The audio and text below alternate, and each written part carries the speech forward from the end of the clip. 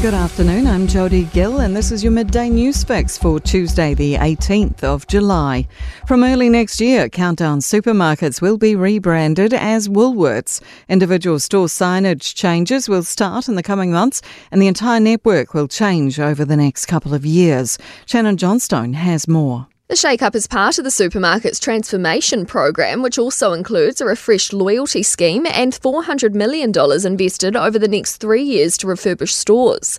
Woolworths first opened in New Zealand in 1929. Between 2009 and 2011, all Woolworths and Foodtown stores rebranded to Countdown.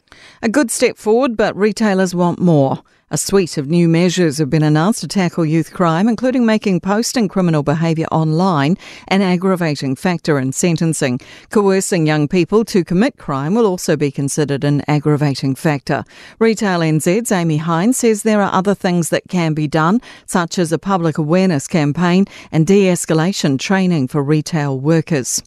Ex-Cabinet Minister Michael Wood is committed to running for Labour at this year's election. Wood resigned from Cabinet last month after further revelations about shares that clashed with his portfolios. He then indicated he'd be taking some personal time before getting back to his work as the MP for Mount Roskill. Returning to Parliament this morning, Wood told reporters there's always work to do in gaining the trust of Kiwis. Oh, look, I spent the last few weeks on the ground in Mount Roskill and actually I've had a really good response there. A lot of people have sort of said, look, you silly goose, you got this wrong, you need to sort these things out.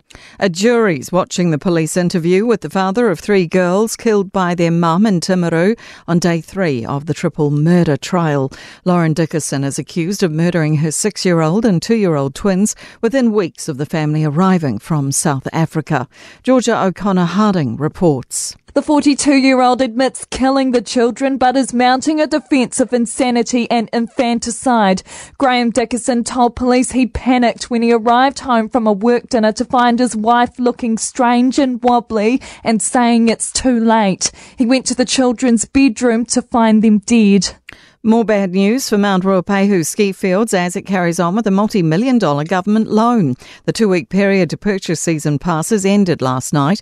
Ruapehu Alpine Lifts has confirmed sales are down on previous years, partly due to the later than normal start, but it says it's been encouraged by the number of people visiting over the school holidays. In sport, Marianne Delaney-Hoshek will add to her 100 games at the helm of the Tactics, signing a 1-year extension to stay on as head coach of the mainland ANZ Premiership side. Black Caps tests in February and March against South Africa and World Champions Australia highlight the summer schedule released by New Zealand Cricket this morning. Goalkeeper Anna Leet says heading into the unknown isn't phasing the younger football ferns ahead of the World Cup. And All Blacks midfielder David Havili is tracking towards a return from injury as he looks to mount a case for World Cup selection. I'm Jodie Gill and that's your latest news fix. We'll be back with the next update at 5 p.m. from the News Talk ZB newsroom.